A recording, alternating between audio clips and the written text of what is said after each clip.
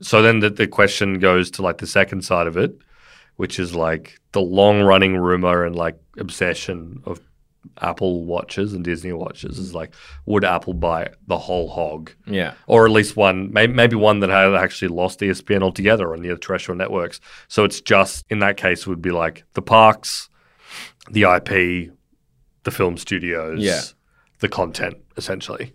My vibe is that Apple don't have that much appetite for dealing with something like theme parks. No, that's the thing that immediately gives me huge pause. It's a huge part of like the Disney business. Yeah. As I said, it's like 2/3 of their business. And it's not even just that. Like, consider the parks on one side, but also like all the merchandising stuff that Disney does. Yeah. I know they're kind of separate, but I feel like they sort of live in the same realm. It's like the real world stuff, like all their retail selling like Moana dolls. Yeah, as a profit center, right, the business model is put out these huge blockbuster pieces of content and still obviously try and make them make a profit, but they're able to pump so much more money into them because and the actual assets they go for are these like long running shows or like absolutely massive blockbusters because you're going to make it back on merchandise and parks. Like you can invest so much more in the content because you have these other sources of because that's revenue. The Disney playbook is literally you have IP and they've spent a lot of money on accumulating IP over the past decade and a half. You know, the two big ones are that they bought Marvel, they bought LucasArts, and then they had Star Wars. Yeah, and obviously you can argue forever about how well they've handled having those IP or whatever. But the whole idea was like if we buy Star Wars, then we're going to release a whole bunch of Star Wars movies and TV shows that make billions and billions of dollars.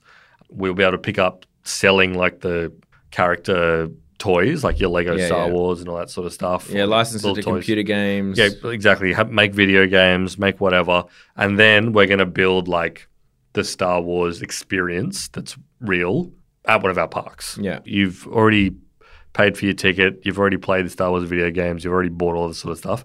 Then the final frontier is for you to go and see the Star Wars stuff they have at Disney World or Disneyland. Yeah, and pay extra to skip the line and then pay extra more to like put the glasses on and then pay more to buy more merchandise that you can only buy at Disneyland. And blah, or you blah, stay at the Star Wars hotel, which they just closed actually because it wasn't living up to expectations. Yeah, but buying the Star Wars cocktail and blah, blah, blah, blah. Yeah, exactly. And they just do that for everything. And they do it in reverse as well, which is they're now, well, it's not just now, they've been doing it since Pirates of the Caribbean, basically, but like making movies and movie IP that's based on their rides. Yeah. You know, there's a Space Mountain ride movie coming out at the moment. Yeah. And like Haunted Mansion. And they make movies based on their rides. There's obviously no one else that can get away with doing that. Yeah. But that whole world of like profit is just not, I don't really see the link with Apple here. No. I mean, when people talk about Apple acquiring it, the first thing they go to the mind, which kind of makes sense in that, great, they can buy the library and the IP. Then all of a sudden, the only place you can watch Marvel, Star Wars, Moana, all the Pixar stuff, any Disney Frozen, and then all the Fox stuff that they picked up in that massive acquisition, you can only watch it on, well, in Apple this world, TV+. I guess it would be Apple TV Plus. That maybe they fold the Disney brand entirely into Apple TV Plus. This is purely theoretical. Yeah, you can only watch it there, and it's like great. That kind of makes sense, I guess. And then they obviously in that case pick up like all the studios worldwide.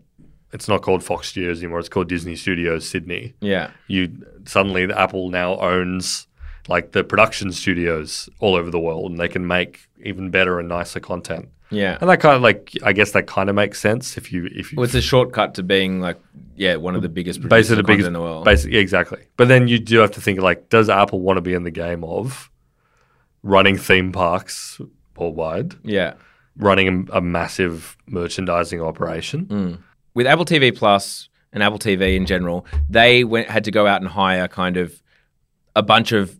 Apple didn't know how to make TV shows. Like, what do you need to like make a high budget friggin' TV show? They obviously didn't know, so they went out and hired all the executives who knew how to hire all of the like sub executives and blah blah blah blah, in order to be able to create all of like the Apple TV shows. This is like a shortcut to having them, but also it's a shortcut where it's like not really built in the Apple image, right? You're buying a business that already has its own cultures and processes and complexities and blah blah blah blah that you're basically giving up a lot of control over your own business when you have like something that massive that you've suddenly got to integrate.